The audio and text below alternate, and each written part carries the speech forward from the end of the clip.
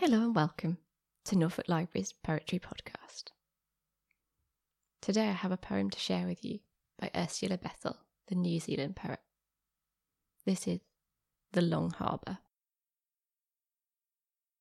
There are 3 valleys where the warm sun lingers,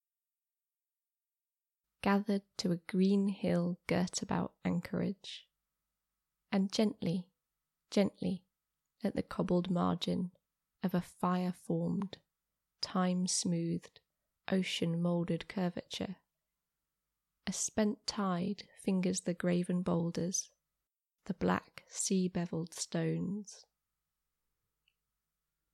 The fugitive hours in these sun-loved valleys, implacable hours, their golden-wheeled chariots inaudible passage check, and slacken their restless teams' perpetual galloping, and browsing, peaceable sheep and cattle gaze as they pause by the way.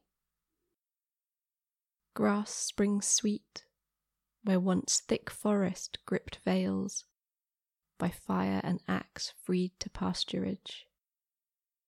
But flame and blade have spared the folding gullies, and there still the shade-flitting, honey-sipping lutanists copy the dropping of tree-cool waters dripping from stone to stone. White hawthorn hedge from old remembered England, an orchard white, and whiter bridled clematis the bush bequeathed, conspire to strew the valleys in tender spring.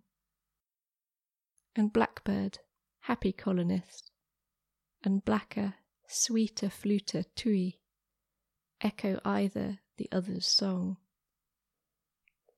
From far, palm-feathery, ocean-spattered islands, there rode hither dark and daring voyagers, and Norseman, Gaul, the Briton and the German, sailed hither singing. All these hardy venturers, they desired a home, and have taken their rest there, and their songs are lost on the wind.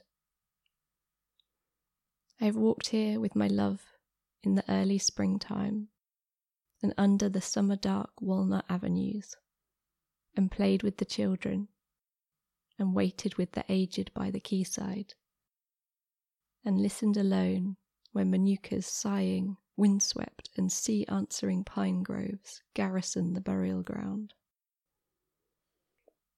It should be very easy to lie down and sleep there, in that sequestered hillside ossuary, underneath a billowy, sun-caressed grass knoll, beside those dauntless, tempest-braving ancestresses, who pillowed there so gladly, gnarled hands folded, their tired, afore-translated bones.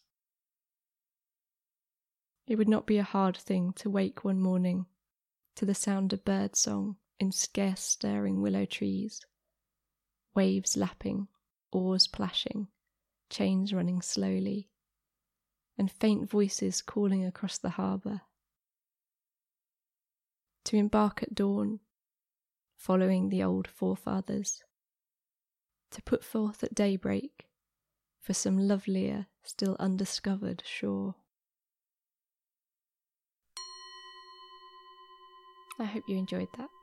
I find it a very peaceful poem. I hope it brought a moment of relaxation for you.